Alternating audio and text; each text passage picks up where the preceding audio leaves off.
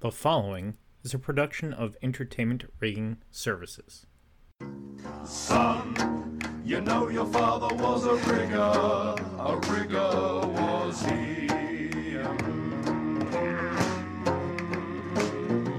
Son, the shoes you have to fill are big as can be.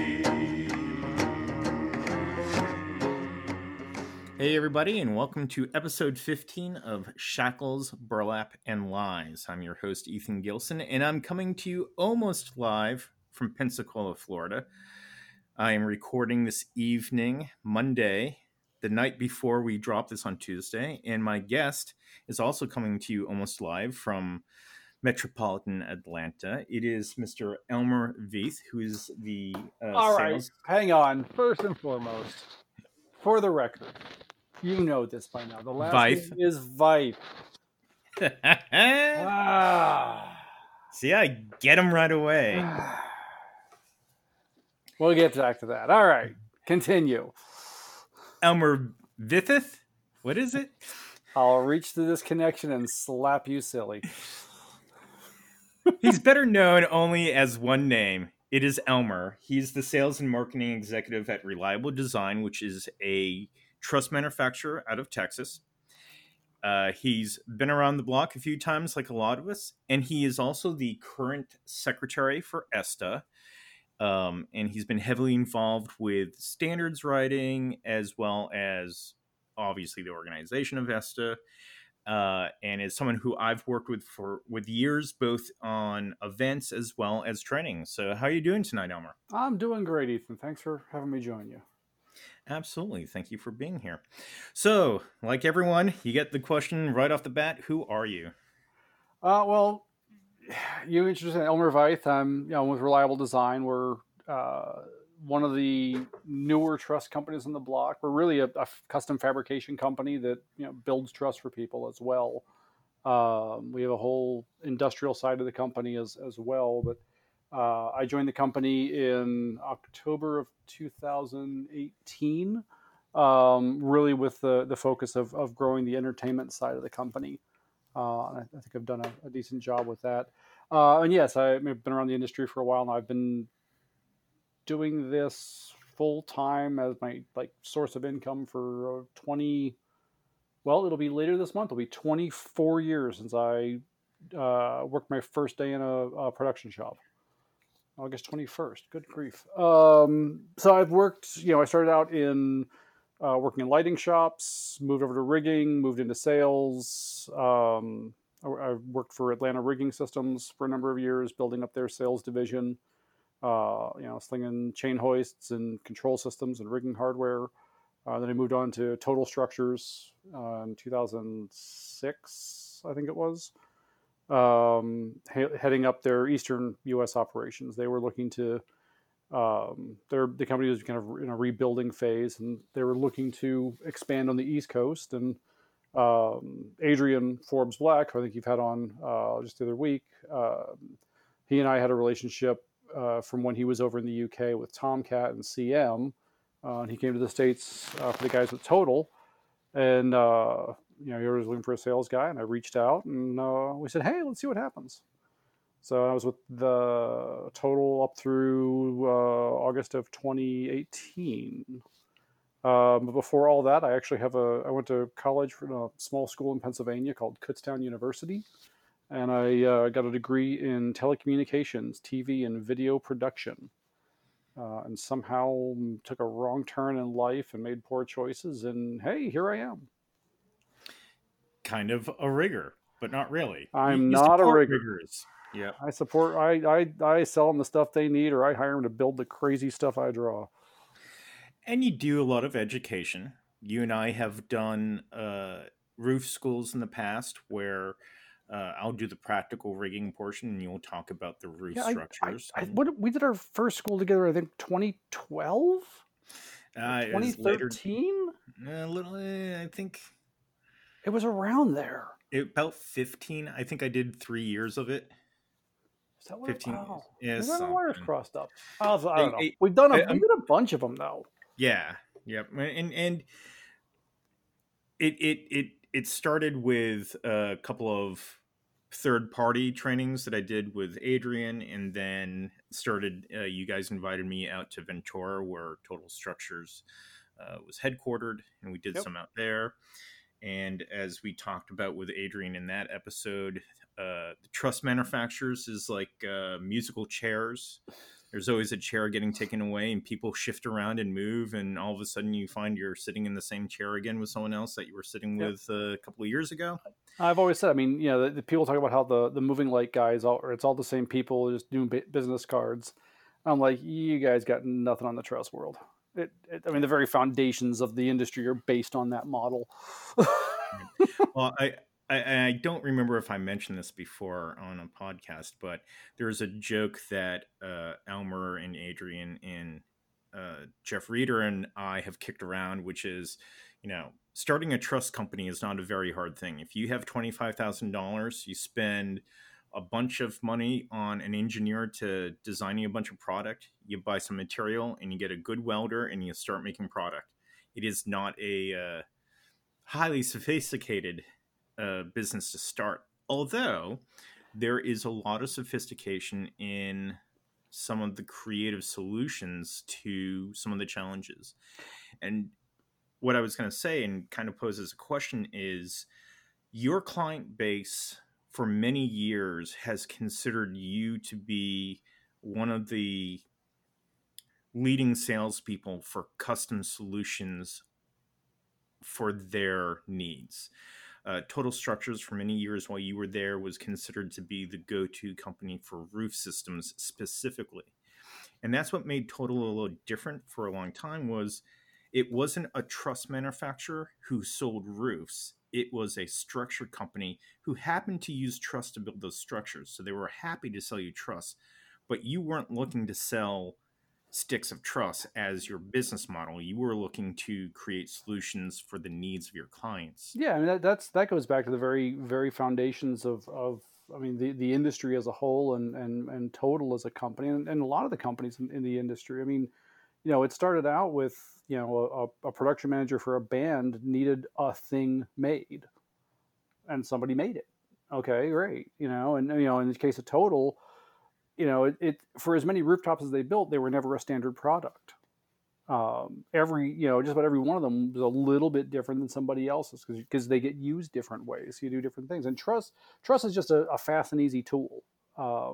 Customers, if you want 100% custom, one off, never been done before, will never be done again. There's a nice little fabrication company in Lititz, Pennsylvania, that'll happily help you out with that kind of thing. And the budget's going to, match that kind of approach. On the other hand, if you, have a budget you need to stay in, you already have some parts and you need to build something odd and crazy, then, all right, let's start with, that's when really the trust companies come through. And again, something like a Total, or, what we do at Reliable Design. It's, truss is, a module of truss is like a Lego block. It's it's how you put it together that makes it really cool. Right. And you can take a truckload of standard straight pieces of truss, but then throw in one pallet of odd angle corner blocks and some side adapters, and next thing you know, you have this amazing bespoke structure that no one's ever seen before. Right. And your investment in custom parts is a few $1,000s, and if you scrap them after the show, big deal. You still have 95% of the thing to go and do something else with. And that was the thing. It's again, you've talked to Adrian, and now it's trust is something you do when it's it feels if you have nothing else going on, great, you build trust for stock, because someone's going to need it. Somebody always needs some more 10-foot sticks of truss or 5-foot sticks of truss. It's the custom stuff is what keeps you blood pumping. It's and for a lot of companies, it's where the real profit margin is. Right. We have to talk about it is show business. Yep. One of the things that has changed since I've been in these, I started out as a general user, became a dealer, moved into the manufacturing side. That's over the course of 24 years. And the biggest shift, in the last 10 to 12 years has been that standard, straight, boring, day in and day out truss has become a commodity in many cases. You can, there's probably half a dozen shops you can call up right now and just, price match to see who wants to cut the best deal for volume. And that's great. That's a great business. Most part, a dimensional truss, a 12 by 12, 20.5 by 20.5, general purpose, standard duty, medium duty, that bolted connection type of truss that we use, the capacity for all of those different manufacturers are going to be close to each other. Right. You would be able to bolt them together. Now we can talk maybe at some point about the whole intermixing of. Let's save that for later because we should talk about that. Yeah, absolutely. So it is a commodity. And the other thing that you mentioned is it's a good investment because if you maintain your truss, if you don't abuse it, you don't allow your people to drag one end of the truss on the ground and muck it up, and you don't overload it, the truss should last you a very long time, which means if you take care of it, it's going to make you money. Don't tell them that. No. Use it once, throw it away, buy a new stick. That's the safe. Yeah, that's the best plan. Best plan out there. It's a consumable. It's like gaff tape and tie line. Exactly. Yeah. But that's the thing. A 10-foot stick of 12-inch truss is going to be in the $800 range. Oh, I wish. Is it less than that? If you go back to the late 80s, that's what it was.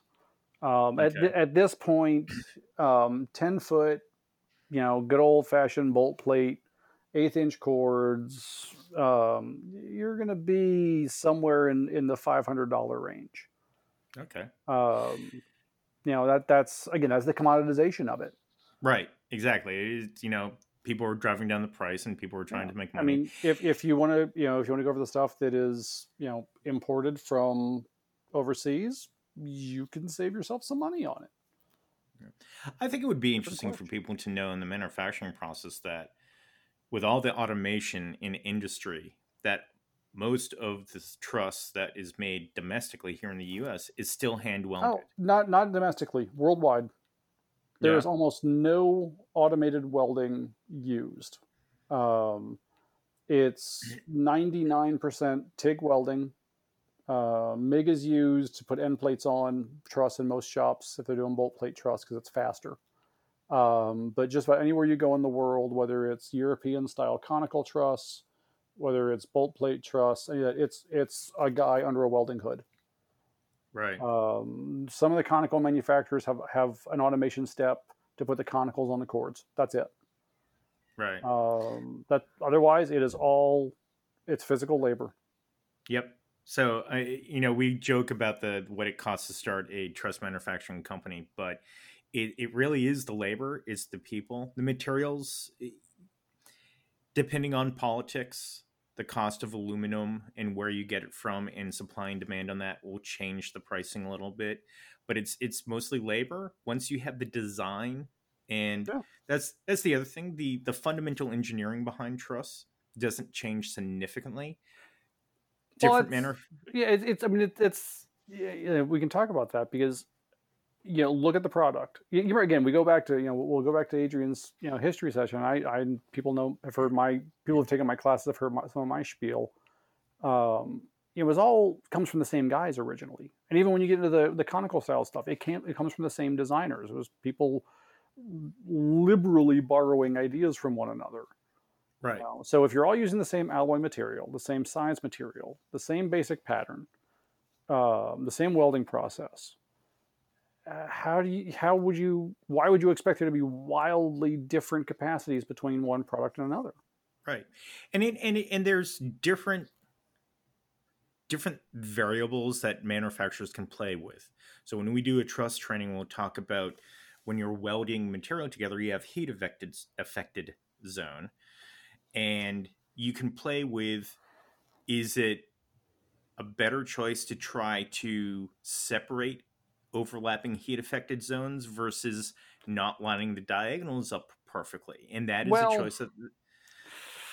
It's nice to say that now. but the reality is when Graham Thomas and John Walters and those guys put down the first couple of sticks of truss, they laid out what made sense, and that was the Right. pattern that stuck for the next 15, 16 years, until they actually really looked at it and talked to engineers, and the knowledge grew, and they realized, oh, we're misnoting, none of the diags intersect on the chord in the right place, and we have all these really weird spots. And whether they came up with it or the engineer said, hey guys, we can make this better. I don't know where that came from, and unfortunately Graham and John are gone, so I don't know that we'll ever get that answer. But that's really the only difference, and even then it's only about a 10% difference. Right. From one pattern to the other. Right. So I think the point I was trying to make was that we're not going to discover some engineering principle that revolutionizes truss, because that's not going to be just for us. That would be for all trusses. However, the material composition is the potential area where you could have a great advantage, e.g., carbon fiber, which some manufacturers have played with, but there's a brittle aspect of it. So whatever this mysterious unobtainium material is that's super light, super strong, and makes truss smaller, but we can carry more capacity, the engineering component is going to stay fairly constant as far as we know. So yeah, all these different products are the same.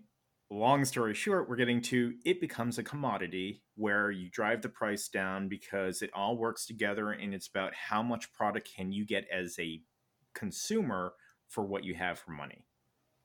In many cases, yes. Speaking of technology, is there something that you see or would like to see in truss manufacturing to advance the industry? Well, it's interesting. I mean, it's and I've had some discussions. There may have been some conversations over drinks a few times on this. One of the things that does drive us a little crazy sometimes is why is there this variance in the engineering? I'm looking at it going, from the standpoint of somebody who's worried about the budgets, from a manufacturing standpoint, it'd be great if we all just worked to the same engineering and said, oh, here's a standard pattern. Here's the standard load table for the pattern. Here you go. Stop worrying about it. Right. And then it comes down to price and customer service. Crazy idea, I know. I mean, the biggest thing, beyond that, the biggest challenge we really have in the industry is dealing with its video walls, quite frankly.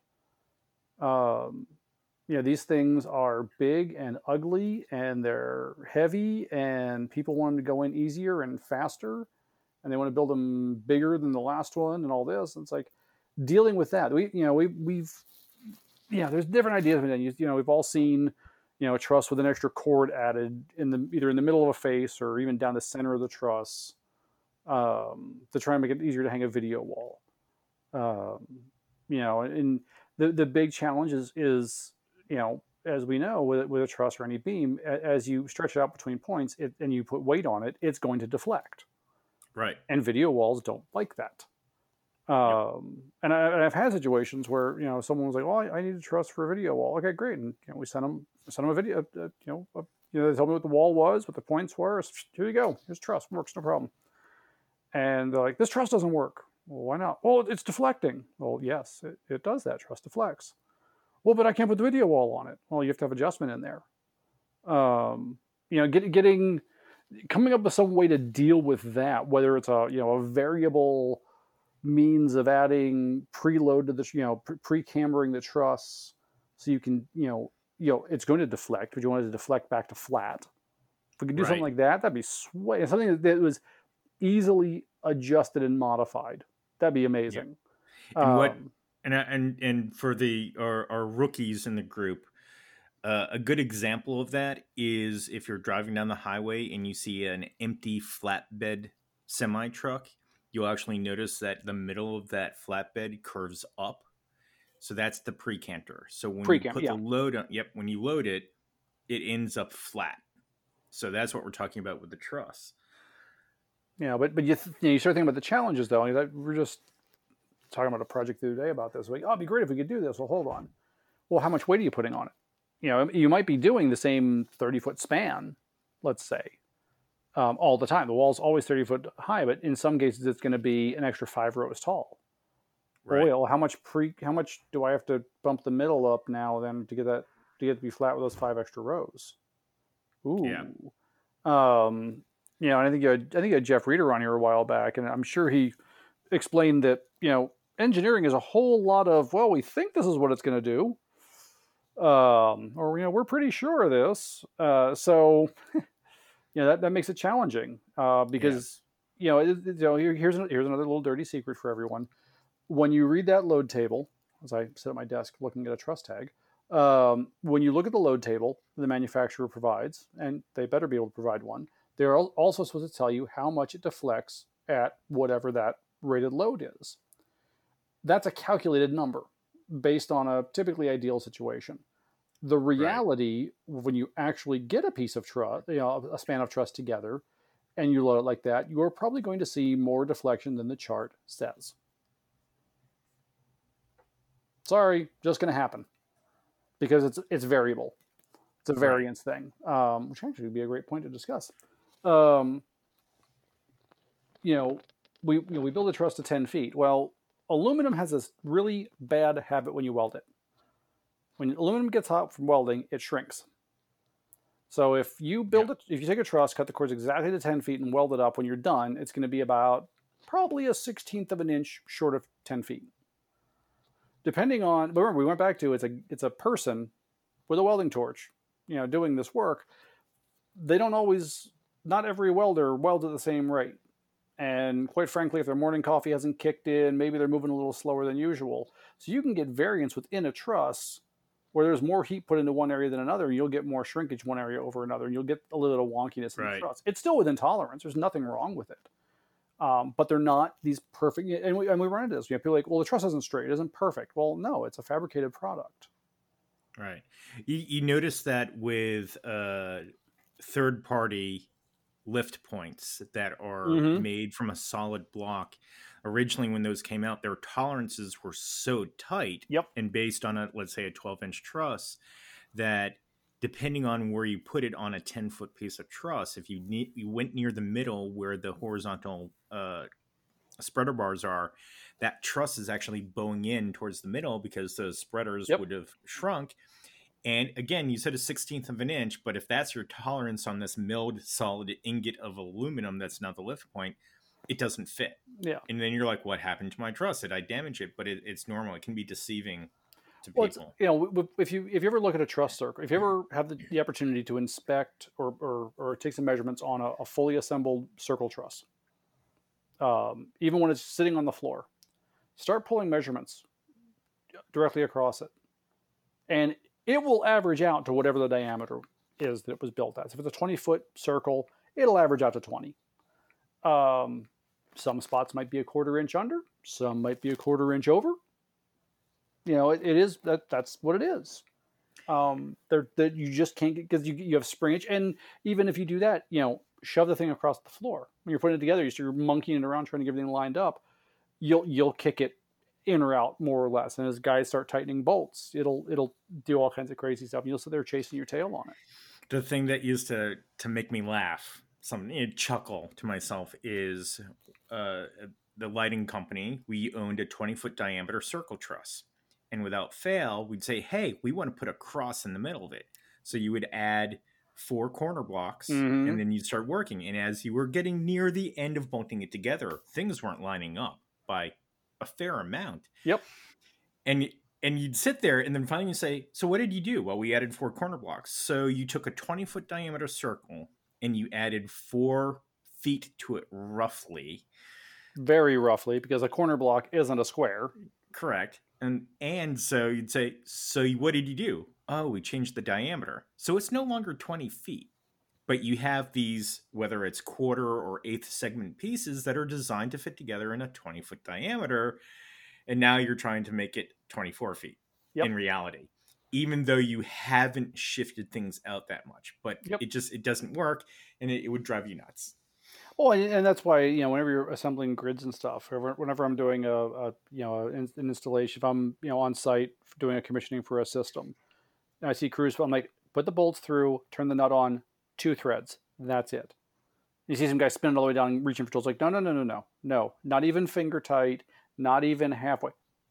I want the nuts to not fall off when we start jacking this thing around in 5 minutes. And sure enough, you get to the end and it won't line up, and all right, go back to the first corner and loosen all those bolts I told you not to tighten in the first place. All right. Okay, now we can get to straighten out. I think, if I can jump in here, something I want to bring up. We talk about the tolerance on truss. A question, and I think you've asked it of me, and I know we bait each other in classes with these questions, but when you're teaching rigging, you're talking about design factor and hardware, the design factor in a shackle, or the design factor for wire rope and things like that. And they're very specific, and they're very defined, and they're very detailed. Well, why is that? What's the reason that you have such specific information on a shackle? Well, the answer is because there are established standards, and usually that's through consensus bodies. So for a lot of the industrial lifting stuff, it's the American Society of Mechanical Engineers, ASME. So for instance, and I happen to be teaching a class, which is why I'm in Florida, and so we were talking about this today. ASME B30 has to do with lifting hardware. And the 30.2, 3, 4, 5 is different groups of hardware. So manufacturers, over a long course of time, have established that shackles, for instance, under 150 tons shall all be designed with a design factor of at least 5:1. And that is the appropriate application of a device that is being used for lifting other material. But here's the thing to think about, though. Shackles are forged, correct? Correct. So you have a very specific die, material is forced into it, it's heat treated, and it's a very simple go or no go when it comes out, and it's checked. You can take a caliper to it, you can measure it. If it isn't within tolerance, it goes back to the scrap pile, right? Yep. Imagine doing that with truss. Yeah. Now, when you look at structure design and engineers, I'm sure Jeff brought up the ADM, the Aluminum Design Manual. This is the code book that sets the rules about designing items in aluminum, and there are design factor requirements in there. I think it's 1.95 for all attachments, which means that any if you're welding 2 elements together in the module, that weld has to be designed with a design factor of 1.95 for whatever the maximum stress it can see. And then the material itself, I think, is 1.6, these are not huge design factors, but okay, we have numbers there. But those are controlling things like shear, force, in a member, or tension in a member. And if this is a good one, we'll make sure you have a load table to share with people. If you look at load tables, when you get out into the maximum spans of a truss, you're getting out to 30 foot or 40 foot on 12 inch, 40 and 50 foot on 20 inch, things like that. What you start to see is, regardless of the allowed loading, the maximum deflection remains around the same. Right. Because what we get to, and this is what the traditionally has been done in the bolted truss market, when you started in the UK and came here, is that we controlled the allowed loading based on the amount of deflection. And again, because it started out with the original engineers in this stuff were guys that engineered buildings, and the theory is, if you don't want to walk across the floor without feeling like you're going to fall over, then we should probably do the same thing with these trusses too. We've all seen trusses smile when they're loaded up. That's the deflection thing. And we get really nervous when we see really big smiles. And you see that a lot in like the European style trusses, because they don't worry about deflection that much. And some of the nominal 12-inch size European trusses, they're fine with 100% of the height of the truss as deflection on the maximum span. Right. And I think we'll go down the rabbit hole of engineering a little bit. It's too bad Jeff wasn't in the background. So when people say, okay, so what is deflection? We know we're talking about a beam and how the middle sags or bends under load towards where their load is being applied. Mhm. So a truss on 2 points, hang a center point load, it's going to bend in the middle. But what is that an indication of? And I don't know if you know the answer, but I would pose it that way. What is deflection an indication of, or what are we measuring? Well, I mean, it's so, again, we go back to when we, whether it's a solid, steel I-beam, we were just talking about those the other day for a project, or it's a fabricated module like a truss, whether it's a building roof truss, or, the reality in the world is that we cannot build every structure in such a way that it's always going to remain perfectly flat. If that was our goal, every member for everything that gets built would just be enormous. Right. So we in architectural world and engineering world, they look at deflection as length of span divided by something. Right. We most commonly use L over 180, which is also, I think, what's in the commercial the commercial building code for floors. And basically, it's like, if you have deflection of L over 180, you don't really notice it. But again, we can't make these things so that they don't deflect. Now, you can, and there's two things, and you end up with one of two situations. One, everything is so incredibly overbuilt. Think about it. If you wanted to have a 40-foot span between 2 points supporting lights and have zero deflection, I know that a 40-foot span of 12-inch truss has about 2.7 inches of deflection when you load it to full, which is about 950 pounds, uniformly distributed load. That means 950 divided by 40, spaced 1 foot apart. If you wanted zero, that truss is going to be 7 or 8 feet tall. It's going to have to have connections with absolutely no movement in them. And it has to be light enough that it doesn't make itself bend. We were talking about this. There's a big steel truss for the big Brown United rooftops. This came because we were talking about what would happen if we made a truss out of chromoly tubing. Don't ask. I don't know how we got on the subject. This is what we do in our off time. Yeah, and it was pointed out that 80-foot span on the old Brown United roofs, or whoever owns them now, I think Gallagher has one. It's a 5-foot deep truss.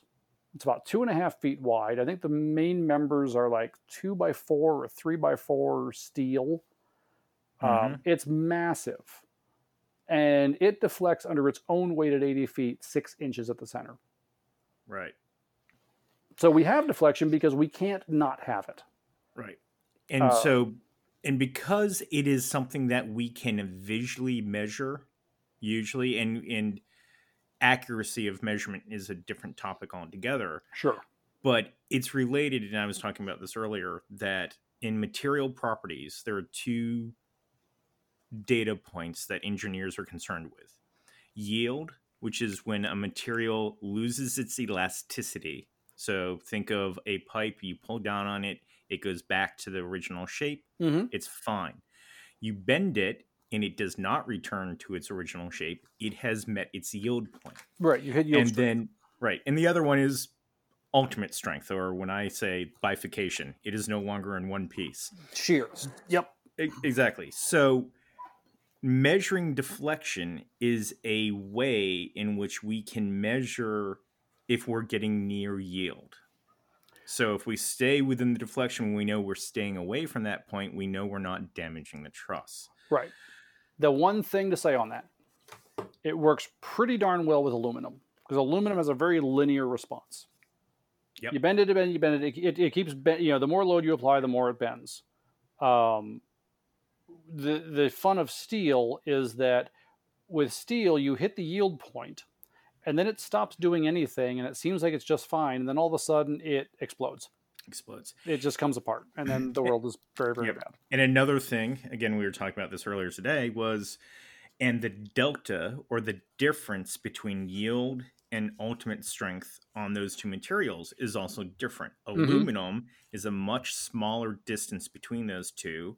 Steel is a lot larger. Yes. So you take a steel pipe and bend it, you're going to bend it quite a lot of distance before it actually breaks. You do that same thing to an aluminum pipe, you're not going to make it as far, just based on the material characteristics. Right, and the other fun part with aluminum is fatigue. Yep. So you keep cycling that bend. So it's easiest one to do.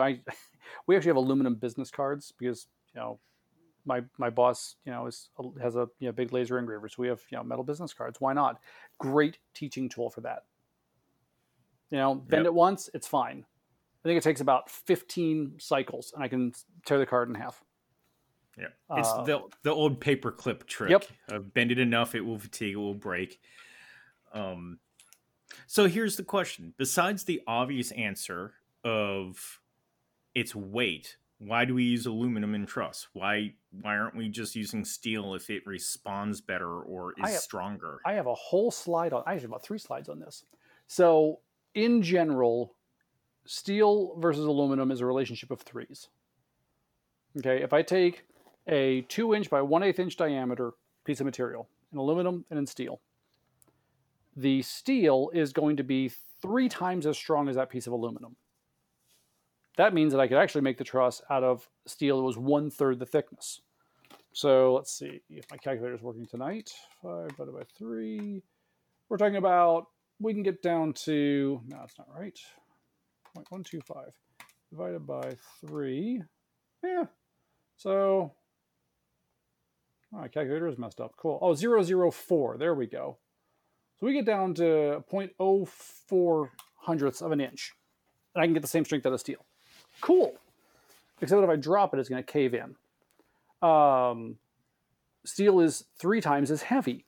So if I stay with that 1/8 inch thick material, 2-inch by 1/8 aluminum is just under a pound, 0.9 something. That steel is going to be 2.7 pounds a foot. Yep. The aluminum will be 3 to, depending on how much of it you're buying, and one versus the other, 3 to 5 times as expensive as the steel. We don't like that. It's going to take 2 to 3 times as long to fabricate it in steel versus aluminum. People don't realize that. To get really nice welds on steel takes a lot more time. Plus, it's going to weigh more, which means I need more shop labor to move it around to get it built. So a 10-foot stick of 12 by 12 bolted truss takes, depending on the shop, 3 to 4 hours to manufacture. If I was doing it out of steel, I could expect that to take 5 to 7 hours. Yep. And then I have to do something with the steel after I'm done with all that so that it doesn't turn red on its first job. It has to be finished. Aluminum develops that lovely little coat of oxide that we all scrub off with steel wool and aluminum wheel cleaner to make it pretty for a couple days. Steel, got to do something with it immediately. So that's why we don't use steel. It's wonderfully strong, but it's overkill. Do you really need? Let's say if we're talking, rules of 3, if I can get 950 pounds on a 40-foot span of 12 by 12, we're talking about what, 3,000 pounds on that same span in steel. Yep. Okay, well, it's probably also going to deflect about 6 or 7 inches, which isn't going to be very pretty. And it's going to weigh a ton. So now all of a sudden, my half-ton motors just became 1-ton motors to hang the same amount of gear. And I actually probably can't even hang as much gear even with upgrading the motors enough. Right. So there's a lot of reasons to not use. I mean, steel has its place, and I've built stuff out. I've built towers I built ground support towers for audio delays and for rooftops out of it, and it's wonderful stuff for certain things. But aluminum is just a whole lot simpler in a lot of ways. Yep. And again, like you mentioned, we're a business. So how much does it cost to ship the product? That weight on your vehicles. Yeah. I think as an industry, especially smaller companies who own straight trucks, we probably overload our trucks quite often because it's just, hey, if it fits, it ships. Yeah, And we don't pay absolutely. attention to the fact that your average cable trunk is probably 500 pounds, and you put a bunch of those on a Yeah. truck. Well, And think about it. What's a road case with because I know the numbers off the top of my head. We'll use CM Loadstars, 2 1-ton, 60-foot of lift, with all the accessories. You're at 350 pounds.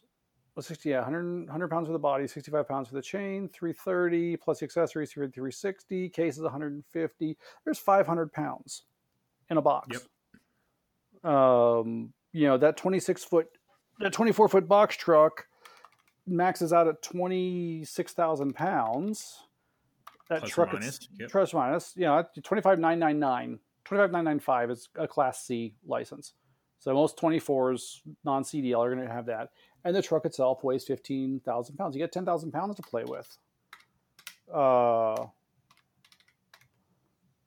20 motor cases. Yep. That's not much. So, And then where's the shackles?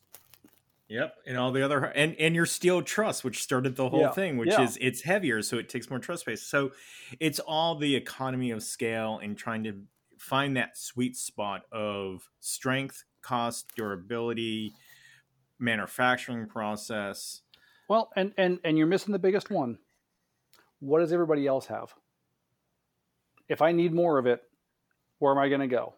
Compatibility. And you touched on this earlier about about whether or not you can bolt truss together. And it's my comment about why isn't there standard engineering?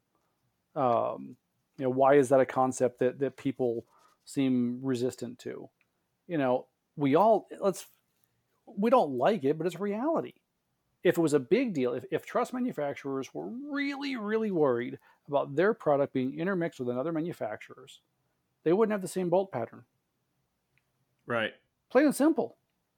At one point in Europe, when conical truss was kind of new, there were, in fact, different patterns of conicals for that reason.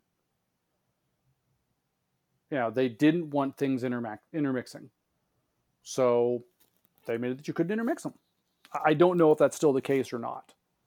And I remember at one point there was a company that started importing product from overseas that touted the fact, this is going back a long time now, but they touted the fact that their conicals could be used with anyone else's. I was like, I can't remember even who it was now. It was just like, that kind of defeats the point of that, doesn't it?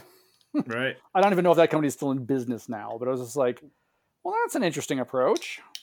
Well, it was interesting when I worked at the lighting company and it was acquired by the big national corporation. We replaced all of our truss, and for years we had been a James Thomas house, and not for any particular reason, but at some point we bought 40 feet of 12-inch box truss, and as you said, as a commodity, it was the best price. And then you buy more and more, and then all of a sudden you're like, hey, might as well stay in the same group we're with. You build a relationship with your salespeople. Sure, absolutely. Your account, absolutely.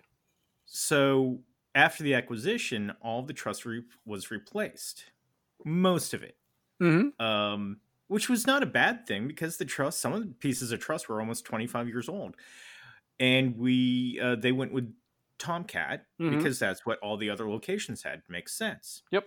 But we still had some oddball pieces, whether it was a base plate or a corner block or a hinge piece for a self climber.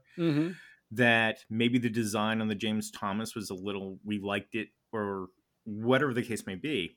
It was admitted. It was lost in the corner for 6 months and no one said anything. Exactly. No one knew it was there. And you would bolt the James Thomas. And of course, we now know they're the same company. Now they're the same company. Or they're all right. But the bolt holes weren't lining up. And so I thought it was funny. And I called our friend Will Todd and said, hey, what's the deal with that? And he goes, well, technically, the James Thomas and the Tomcat truss is about a 4 millimeter difference in the alignment of the holes. So depending on what you're working on, and the reason why sometimes you don't notice it is if you're working with older truss, especially James Thomas, they'd have, instead of just the round holes, they had the diamond shaped holes. And older truss, the holes have elongated after wear and tear, so you had a little more slop. So maybe you were just getting lucky and things lining up. But off of the jig, or out of the factory, there's a slight difference. But that's, I think, an anomaly. I think everyone else, for the most part, is probably pretty close. 6.725. Yep.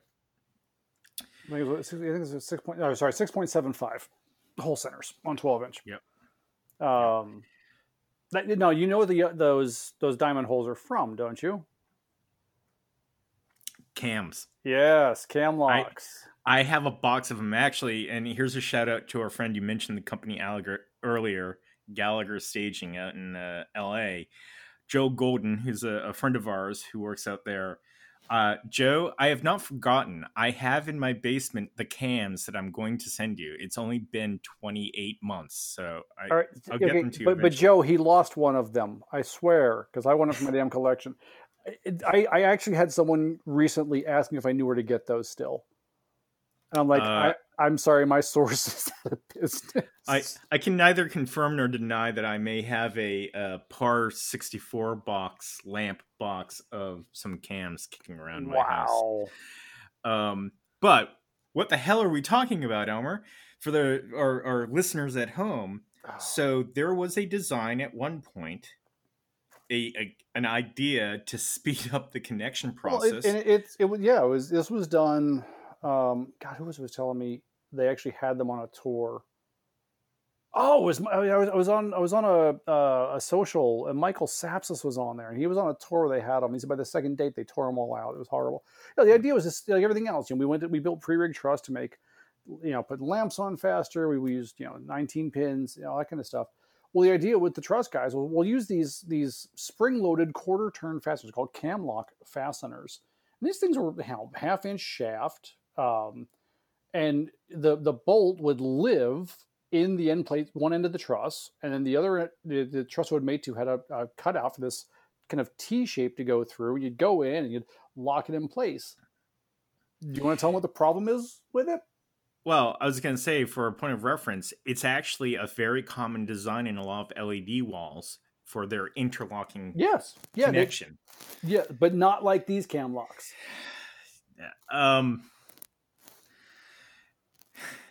I don't know. Is there any way else to sum it up as they sucked? That's the summary. They're horrible.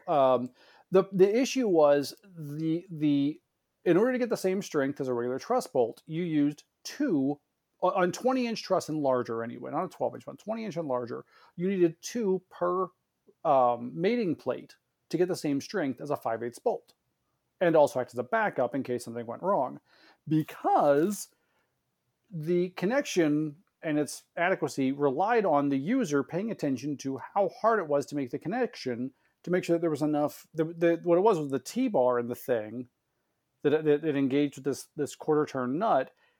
You could adjust it. There was an Allen screw in the end, and you adjusted the tension on it by screwing it in or out. So then that's how you knew that the connection was good. If the thing else broke your wrist to make the connection, you were set. So of course, what do guys do when they're in a hurry? They backed a bunch of tension off of all of them, so it was quick to make the connections and get the trusses in the air. But that, as you said earlier, introduced a bunch of slop or variation into the truss. What it means is you didn't have a full connection. The truss was needed face to face. It was just. But there's the answer to a question that all of our listeners did not know they had, which is when you look at 20.5-inch truss from certain manufacturers, there are two holes. And a lot of people who don't spend a lot of time with truss say, oh, well, if there are two holes, you got to put two bolts in. Nope. It is a carryover from the camlock design period. And basically, as you said, it's what we've always done. It doesn't hurt to be there, so we just leave it. It is a vestigial connection. Yep. And it actually turns out pretty well that with larger truss, it's a good place to stick your spud wrench if you're trying to line things up and you're not occupying one of the holes you're trying to use. And the other place that comes in and saves your butt is on a lot of ground support systems where you have a sleeve block. There are times when you cannot get a bolt and a nut in the outer hole on some of them. So that inner hole saves you sometimes, as long as the engineer says it's fine to use it. If you're talking about a 3.5-inch difference, 4-inch difference on the centers, then they're like, you're probably okay. Right. It'll save your tail sometimes on a tight connection. Yep. Yes, silly, just things that are lost to the ages. So as a manufacturer, when you get asked the question of, hey, I have a bunch of truss in my inventory, but I have a relationship with you, I want to buy the truss from the company you're working for, what do I do about my load charts? I now have whatever the difference is, whether it's 5 pounds or 100 pounds. How do I decide what the capacity of my new hybrid truss is? Because I'm going to use these all together. Oh, sure. So, and it's done. I mean, cross rental happens all the time. The general philosophy, and it's what I say in the classes I teach. If you're mixing products, what you need to do is get all of the load tables for all of the products and compare them. And whoever has the lowest table, that is now the capacity of your span. Very important note with this, though. Make sure you're comparing the right load tables. So we mentioned ESTA earlier. We mentioned standards programs. I'm involved with the rigging working group, and we're actually nearing the end of the update on the E1.2 standard, which is the truss manufacturing and inspection standard. Truss and towers. And one of the things that was, when that standard was first published in 2000, 2001, it was written in the mid-90s. One of the things that they included, and has been there since and is being heavily debated now, is a reuse reduction factor. The idea being that a truss that gets used, goes in and out of trucks on tour or for rentals, or gets banged around a venue, gets moved around, gets used in different ways, is configured in different ways. The theory was that truss should not be considered to have the same capacity as a brand new, virgin, unused stick that's going to be put together and installed and never removed, never used different ways. It'll be loaded one time, great. It's that fatigue factor we talked about. And fatigue plays into it. Fatigue, wear and tear, variability of use is a good overall term. And with that, what the standard said was that if for truss will be used more than once, will be in various ways, you reduce then the allowed loads are reduced by 15%, a 0.85 reuse reduction factor, and that's basically the fudge factor. It's a general accounting for the things we can't directly account for. The scratch on a truss, the gouge that isn't bad enough to scrap it out, things like that. So make sure the load tables have that. Now, one of the things that hasn't been in the standard that I'm pushing to get in, I think we'll make it through, is that manufacturers are going to need to put on the load table information as to what that table is. Are you looking at the one-time use table or not? If it's not clear, then you need to call the manufacturer and go, hey, I'm looking at this load table. Is the one-time use factor, or is this, does it have the 0.85 applied to it? So that's what you do. And again, this to me is a reason to argue for the idea of standard tables for standard products. We'll see if it happens. Well, it's clarity, it's transparency, it's as you said, allowing the consumer to get the same information, so they are comparing apples to apples and not apples to Pluots. Yeah, I mean, it's it should be a question of Fuji's versus Granny Smiths. Yes. Boy, that was. Never mind. Yeah. Food World coming through. Moving on. So, one of the questions I asked the riggers, and I'm going to ask you, is when is one of the funnest projects you've worked on, or a project that you're most proud of? Well, there are two different things. The funnest project I worked on. Yeah, I'd say the funnest would probably be that one. There's been some really cool ones. Funnest was probably, this would have been for the Super Bowl in 2019. Yeah, 2019. They were up in Minneapolis. I ended up being the project lead for a custom truss structure that we built to surround the Lombardi Trophy. at the NFL Experience and Players and Owners event space, and it was an octagon structure where it was. God, I don't know how many layers of truss. They built the thing, and there was a ground supported piece that was on rolling casters that we built. And it came up and had a sloping layer that ranged from, I think, 8 to 12 feet off the ground. Every other facet of it was covered in programmable LED strips, video wall stuff, basically. The rest of it was graphics. And then there was an upper section that was flown that I think was 45 or 50 feet tall when it was all said and done, with probably 4 courses of truss in it. And again, same thing where it was filled with LED video strips and graphics, and the whole thing was flown and lit, and it looked like a jewel box when it was done.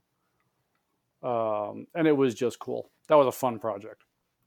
That was just neat and just absolute eye candy.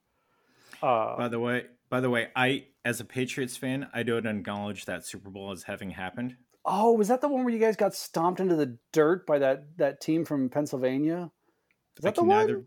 I don't know what you're talking about. Isn't that the one where the quarterback for New England just couldn't hold on to a ball and just kept getting beat into the ground? I'm trying to remember now. Is that right? I can neither confirm nor deny that there's part of me being in Florida in the Panhandle that wants to make a trip over to a certain location and go talk to Mr. Football and tell him how disappointed I am in his life choices. Oh, he's in that neighborhood now. That's right. Yeah.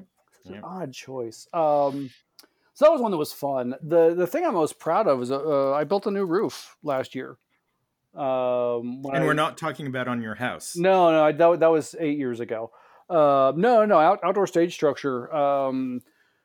Joined Matt Panther is the owner of Reliable Design, and Matt has an extensive history in the truss and the entertainment industry, and we've worked together for a number of years. Matt worked Matt would at times be a contractor for me for projects when I couldn't get stuff built fast enough. He runs a phenomenal operation, and I've known Matt for about a decade or so now. But no, I came on board, and I said, okay, what's the goal? He goes, go after projects. I'm like, all right, see ya. I'm gonna go do that. And I started in October, and in December, we had a contract to build a new outdoor stage structure for the guys at Rocky Mountain Rigging they're based in Montana, but this is for a venue up in Boise, Idaho. It's actually the State Botanical Gardens in Boise. And what came out of it was a roof that we named the R3, a reliable rigging roof. What it was what I feel like was a whole new approach to building temporary portable stage structures. It's a rockin' roof. We like it. That one we built was 55 feet wide, 45 feet deep. I think we have it on 6 steel towers, 20 by 20-ish PA wings. And that roof's good for $65,000 over the stage and $20,000 aside for PA and video. And what's cool about it is that it looks like a big steel roof, has a big flat front profile. But it's scalable. That version's a 55-45. It can be built 75 feet wide. It can be built 65 feet deep. It can be built with however many towers you want. It can be built with or without cantilevers. It is one of the world's largest erector sets ever built. And it started out. I was sitting at a bar with an engineer. I wasn't working for anybody at the time. I was teaching a class for somebody. I was sitting up in Chicago. I was talking with a friend of mine, and sat out there at the bar napkin and sketched out a roof idea. And I said, I think I need to get this. I need to get somebody to buy this design so we can build it. And sitting at a bar over the course of an hour, I worked out the basic mechanics of the roof. And 9 months later, and it was standing in a field in Idaho and doing everything we said it could do, and then some. What the heck was that? I don't know. Train? That's a train. That's a train. Huh. Hi, everybody. Welcome to Almost Live Radio. When I do lift trainings, the wallet cards has a ghost image behind it, and it's actually of that roof system. Cool. I don't know if you remember, I might have gotten you drunk, but you gave me permission to use that because I thought it was a pretty cool picture of Awesome. the roof. And I overimposed the shadows of the different lifts that people get trained on. So Awesome. Well, hey, a touch of immortality. exactly. So so the roof design and being configurable does bring up some of the interesting topics that we've talked about in a lot of, I say we as an industry, but you and uh, Jeff have talked about in online training recently about the involvement of the engineer in your process. Mm-hmm. So often I'll talk about the fact that when I worked for the lighting company, we had a 4-post self climber. Mm-hmm. We did not have a skin for it. It wasn't a roof, but it was configurable. Mm-hmm. And that is kind of one of those tricky subjects of having a roof that is configurable, but not so configurable that the user can get themselves in trouble by overloading it. So, is your design on your roof based on the fact that the user can say, here's what the capacity is at this configuration? Or is there the built in need to say, to communicate with the engineer of record to say, here's what we're doing, and is this the capacity? How have you approached that on this roof? Well, I mean, I've approached the way that roofs have been being approached. I mean, I learned a tremendous amount of what I know about outdoor structures and self climbing systems from a gentleman named Ian Coles. Ian was one of the owners of Total Structures. He's been in the business forever. He's designed more insane shit on bar napkins than I ever will. He walked into a meeting cold at Nike and designed their main pavilion for the '96 Olympics in Atlanta, and it is to this date still the largest freestanding temporary ground support entertainment structure that's been built. Man's brilliant. The reality is that there isn't any sort of safeguard in there. Okay, it relies on having a system owner that understands, obviously you're a rigger, you can figure out point distribution on a grid, but they're not engineers. You can take the exact same roof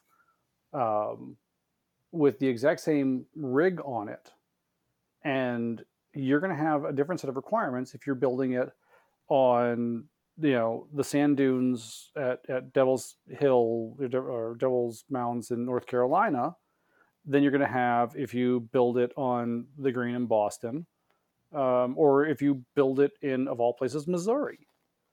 Missouri I bring up because it has Missouri has the first or second most active seismic zone in the country in one little corner. Right. Go figure. The reality is that every roof installation is a unique situation.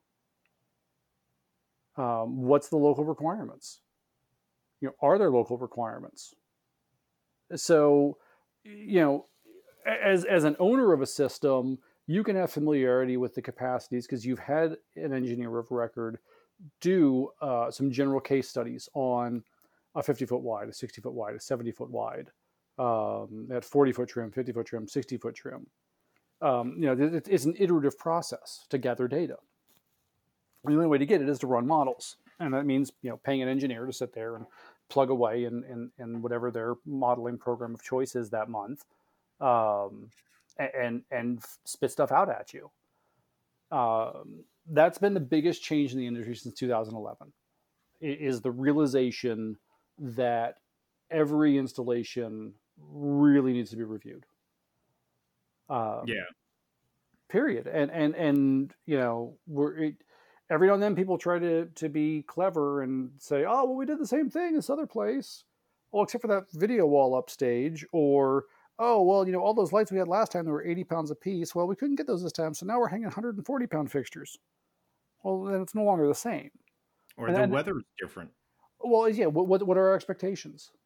Again, are we building it where we're concerned about prevailing winds off of the ocean? Or we're building it somewhere where, oh, look, we're in Tornado Alley and it's July. Yeah.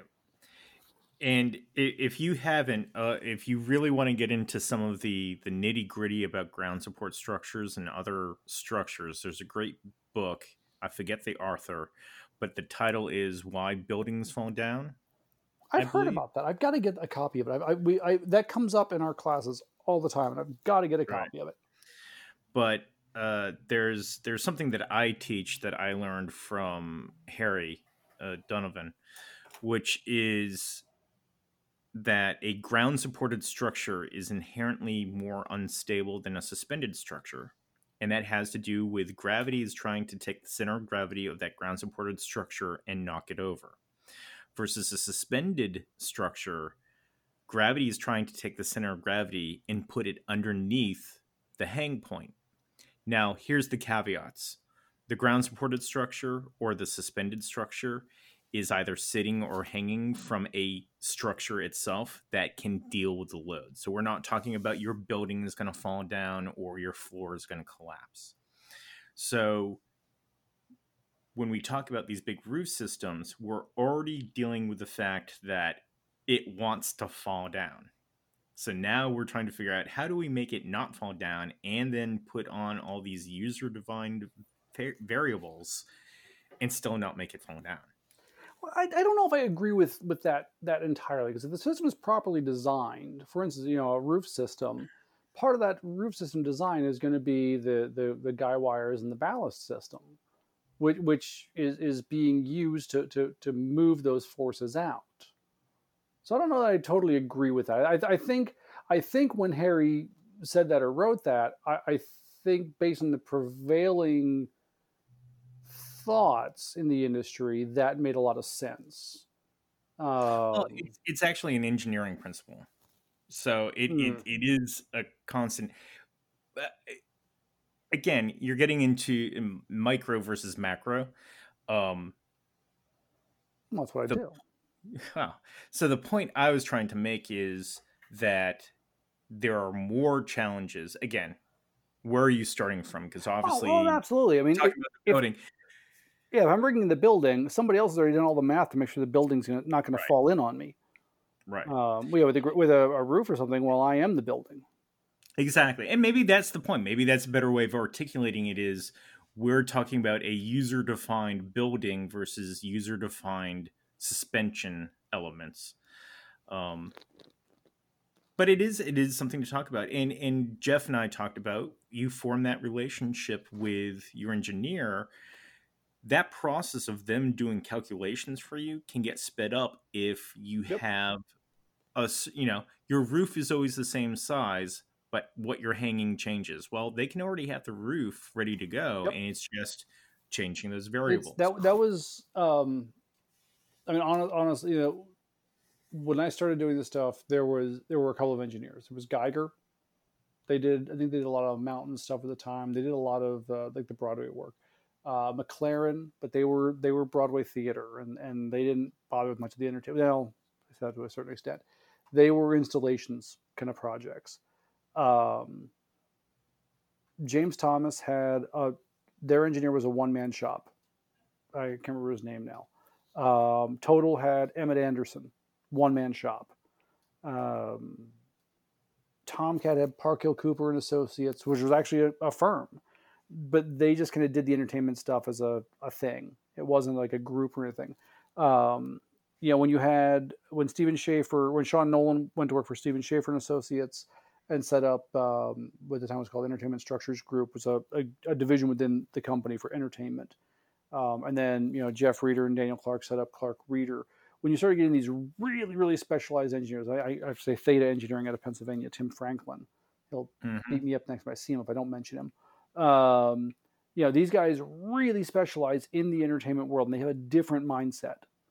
And again, after 2011, when people became much more aware of, we're supposed to do engineering more, Total had always sold rooftops with engineering. If you called up and you wanted to buy a roof, but you refused to buy engineering, we didn't sell you a roof. And that was the beauty of working for Ian Cole. She's like, I don't need your money that bad. Now if you were someone who already bought half a dozen rooftops and you were buying another one, we're not going to make you buy the same report. Okay, you're buying the same parts kit, and we know that you're smart enough that you're going to get the thing engineered. But if we tell people, look, what you're really doing is buying access to the engineer. They get to build the model, have a file saved, and then when you need something at 3:00 on a Thursday for a Friday show, they'll be able to get it done for you. Right. That's what it comes down to. It's you're trying to get that guy to take your call and go, okay, we can get you taken care of, no problem. Yeah. I think one of the things that we can take away, you've alluded to it, 2011 was the Indiana State Fair collapse. I hate talking. I'm tired of talking of it. Yeah, but I think one of the things it exposed was allowing us, it brought to our attention that we had to be better at knowing what we didn't know. Yep. And I'll tell the listeners now, at some point in the future, and it may not be the near future, but at some point we will do a podcast with a group of people and we'll talk about that situation, because it's a very important incident in our history, but it's also, we're talking less than 10 years ago, and there are a lot of moving components to say. So it's something where I'm working towards to facilitate. But the ultimate thing was, there were a lot of choices made where people thought they were making the right choice. It wasn't necessarily all malicious intent, but people made mistakes, and they thought they knew something and they didn't. And there's a lot of different things involved in it. There's engineering, there's people, there's personnel choices. There are a lot of different resources out there. If you don't know what we're talking about, you can start doing some research about what happened. And we're actually coming up on the 9-year anniversary. Yeah, it's later this month. A couple of days from now. I believe the 13th. So yeah, but that changed how we think about a lot of things, especially with outdoor structures. So, good to keep it light there, Ethan. Good job. Yeah, I do. Debbie Downer. Okay, so I'll go the polar opposite direction. And this is usually one of the last questions. And I know you've listened to episodes, so I expect you to be prepared.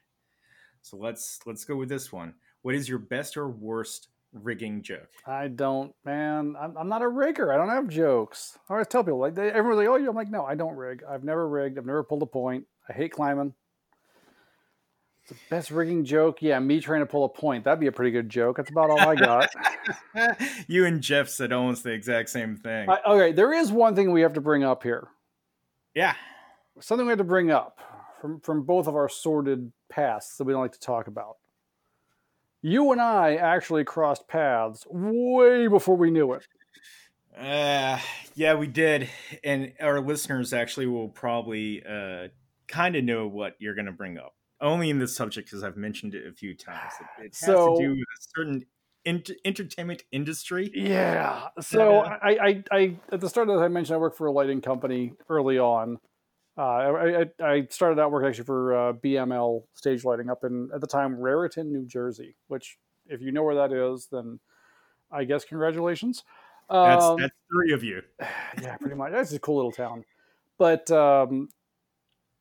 I ended up, when I was there, I don't remember how this all started, but we got pulled into doing BML's done a lot of different things over the years. We got pulled into doing lighting for ECW Wrestling when it was the latest in the list of up and coming wrestling organizations that were going to compete with WW, whatever it is, out of Connecticut or Florida.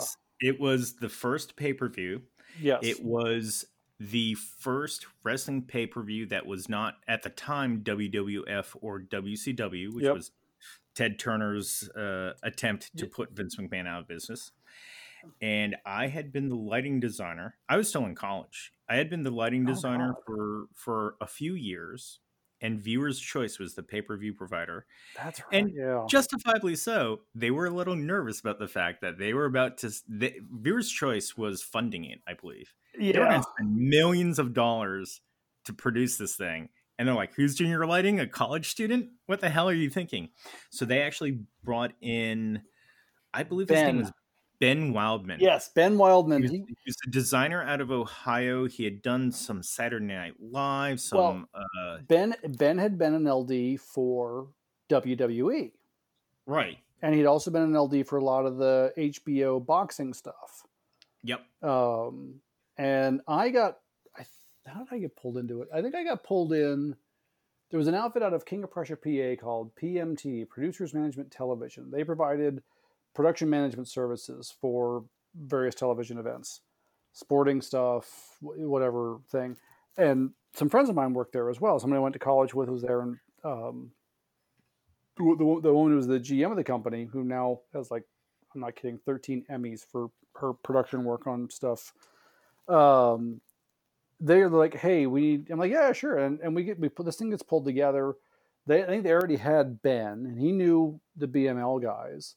And yeah, so we ended up actually, Ethan and I were in this terrible, horrible, old, nasty, and I'm being nice, warehouse building in South Philly near the docks.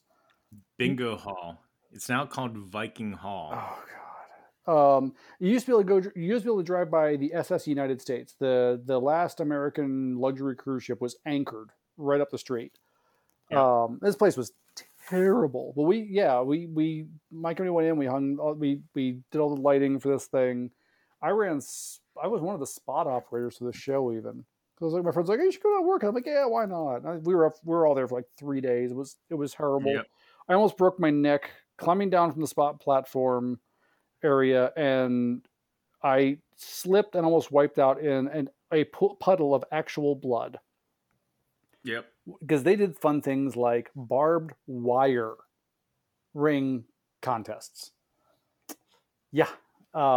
Forget the fake tables. No. They would string real barbed wire around the ring and throw each other in. This was at least it was extreme championship wrestling, and yeah.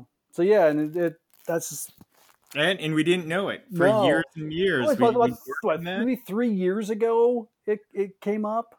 Yeah, 3 or 4 years ago, we were talking at one of the ESTA meetings, and something came up, and it was it was kind of like, oh yeah, and it brought back a lot of memories. Yeah, a little angst and a lot of drinking to follow it to wash it all away. But I tell people one of the fun things of that show was we had generators from Show Power, which is now Milton Cat, and we had dual 800 amp generators that were on a trailer. And just before broadcast, primary went down. So we ran the 2.5 hour pay-per-view on the backup generator. And 15 seconds after we went off the air, 15 or 30 seconds, the secondary went down. Yep. So the crowds are going nuts. It's the first pay-per-view. Everyone's happy. The rest of the crew is like, oh my God, we survived. And it goes black. And the only thing that saved us was that the entrance sway was off of Shore Power. So I was able to turn on some of the powers. But that was it. Well, I don't know if you remember, I doubt you remember this, but 20 minutes before cameras, all of a sudden the lighting rig starts acting up. So in addition to the regular par rig, we also had a ton of like 5K Fresnels and stuff for area light. Yep. And we were cooking the dimmer packs. Because it was a leprechaun. It was a bunch of leprechaun. No, it wasn't leprechaun racks. It was Electrol packs. Electrol or TTIs? No, they were Electrols. Because that's what the 5K. We had 6K packs from them. One of our elections was they were ripping screws out of the racks, yanking dimmer packs halfway out, and scrambling around to stealing fans from like box fans from the dressing rooms. Yeah, and we're like, "Oh dear God, please let everything start cooling down." And oh my God, we've turned into a lighting podcast. Oh God, but no, that hall. No, I can bring it back to rigging here. That hall is the hall that made me despise crank up genie towers. Oh yeah, because we didn't have. So it's a small warehouse. It was maybe 20 feet. Yeah. The beams, maybe, and we had PTR pre-rig. Well, so. What we had was home brewed 30-inch by 30-inch with square main cords. Right. Horrible. This stuff was huge. Right. It was big, but we motorized that rig. But the reason I hated the Genies was the house guy. I don't know who he was. I can kind of remember what he looked like. But we're trying to get the cable. We didn't have enough motors or power or anything to get the cable pick up. So we're using were you there for this? Yes. Oh my God. I remember picking up the cable bundle. And then the house guy gets the brilliant idea, we're just going to push the Genies sideways, take the swag out, and we'll just, crank them up and oh, yes. And he's up, he is climbing the Genie tower. He's climbing the Genie crank up. And over they went, and he jumps up and grabs the bar joist in the ceiling and hangs there while one of the towers missed me by about a foot, missed another one by about 3 inches. Remember this. And that is where my hatred for Genies comes from. And I was sitting over on the bleachers with Spike Dudley and some other people. Yeah, I totally remember that now. Yeah. I won't name the other guys over there that I know were there, but we're like, okay, that was enough. Bad idea. Let's try something else. So, wow, the memories. Yeah. You'll be having flashbacks all night, I'm sure. All right, so I think we're good. This has been great. This has been a lot of fun for me. There's some good stuff in here. And just so that listeners don't go hanging, I'll give you a joke. I'll pull one out of reserve. The lead-in is similar to a lot of different ones, but the punchline I guaranteed is different. What's the difference between God and a rigger? What? If you pray long enough, God will help you load the truck. Yeah. Yeah, that'll make you friends in a couple of cities I can think of. Yeah. All right. Well, Elmer, thank you very much for spending some time with me and the listeners talking about trusts and about fun stuff. And as always, we enjoy going down the rabbit hole and talking about the stuff, and it's fun. Oh, this is a blast. This is good. Thank you, Ethan. I enjoyed doing this. There's some other stuff we can dig into if we want to, go even further into the rabbit hole on some of these things. Maybe, I don't know, if we can maybe, bribe Jeff and maybe a few other people we can have some. It'd be interesting to get. No, it would be collusion if you got all the trust guys on the one call. Yeah, we won't do that one. Never mind. Forget I even brought that up. Never mind. We'll do a little round table. Be interesting. Yeah, absolutely. And as I said, trying to create content for every week, it's not an easy thing. So we'll have some repeats, but I'm trying to get through some first-time guests before I have to repeat. No, what and the stuff you're bringing up is great. I mean, seriously, the topics you're digging into, there are things that people need to think about more. It's fun to hear. I'm sure Adrian in the history stuff, and that it's fun. But digging into the meat and potatoes of it, of how we deal with these things, why is the answer? Because we've always done this. Well, why was it done that way the first time? It's important for people to understand that this stuff wasn't. Yeah, maybe the first time was just pulled out of thin air, but afterwards people thought, went, actually, that's a pretty good answer. We should probably do that again. So that's good. Yeah, no, absolutely. And I learn stuff as I talk with these people, and other people get to learn things, and it's fun. And the reality is, what I'm doing here is no different from what we do when we get together for ESTA meetings and we're hanging out after a meeting at the hotel bar. What ESTA meetings, trade shows, whatever, after loadout somewhere. Yeah.